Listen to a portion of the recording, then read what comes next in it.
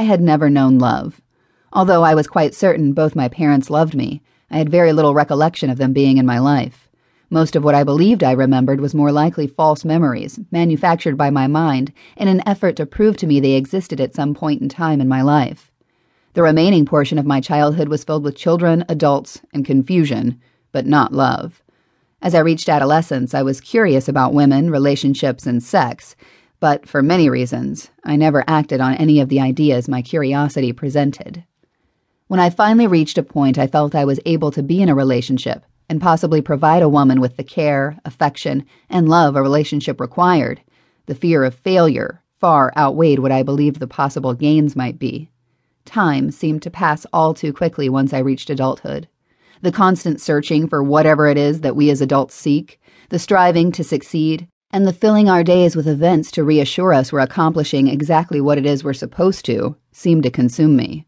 And one day I looked in the mirror, and the failure I feared I may become looked back at me. I then chose to tattoo myself heavily, making me seem repulsive to others on the surface, hoping all along that the tattoos would cause rejection by all who exposed only to what their eyes were able to see. It seemed to work, and my life of solitude which followed was confirmation of me being distasteful to those who exposed themselves to me. Loneliness followed hand in hand with my life of isolation, so my mind developed a world of fantasy in which I was able to live without repercussion, without rejection, without heartache, and without pain. If I was forced to look at myself with a critical eye, my alcoholism would be the only true fault I felt I possessed, and it was not as much of a fault as it was a disease. I began drinking when I was 13, much earlier than most, but I hadn't always felt it was quite early enough. But I had always felt it wasn't quite early enough. I found an odd comfort in knowing once I decided to change my life and stop drinking, I met Riley. At almost the exact time I stopped drinking, she packed her bags and left an abusive relationship. 6 months later, we met. Be it by happenstance or by some strange twist of fate, I didn't know, but it really didn't matter in the least. What did matter was that she was able to easily fit into my life where so many others weren't. She stood in the kitchen carving the ends from the strawberries and watching them fall into the sink.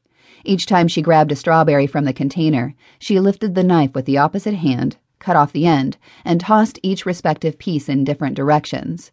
The fluid movements of her arms appeared to be mechanized and almost perfect. As her arms moved back and forth with a certain grace, I studied her tattoos.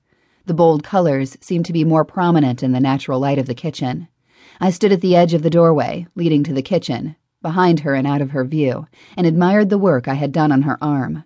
For the rest of her life, she would be marked by my mind's creations, a piece of artwork unlike anything else, and something unique to her.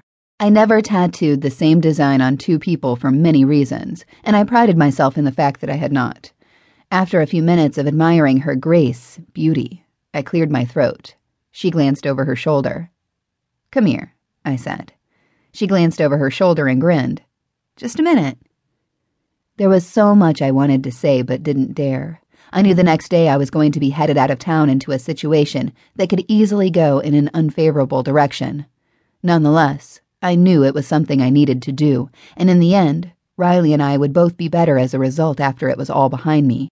I wasn't only doing it for me, I was doing it for us, for our growth as a couple. I anxiously took the few steps that separated us and wrapped my arms around her, resting my hands at her waist. With my chin resting on her shoulder, I watched as she finished cleaning the strawberries. As she held the strainer under the faucet and ran cold water over the fruit, I reached into the basket and pinched one of the berries between my thumb and forefinger. Silently, I lifted it to her mouth. She opened her mouth, accepted the fruit, and wrapped her lips around the tips of my fingers. As she sucked the sticky juice from the tips of my fingers, I leaned forward and tilted my head to the side. She shifted her eyes to meet mine and grinned. I held her gaze and smiled and returned. I blindly reached for the strainer. After fumbling for another piece of fruit, I eventually found one and lifted it to her mouth. Again, her lips parted, wrapped around my fingers, and sucked the juices from my fingertips. I pressed my hands to her sides, pushed them along the length of her body, and past her hips. As my hands reached the bottom of her shirt, I grasped it in my fingers and slowly pulled it upward. As the shirt slowly revealed the bare skin of her back, She lifted her arms over her head, allowing me to remove it completely.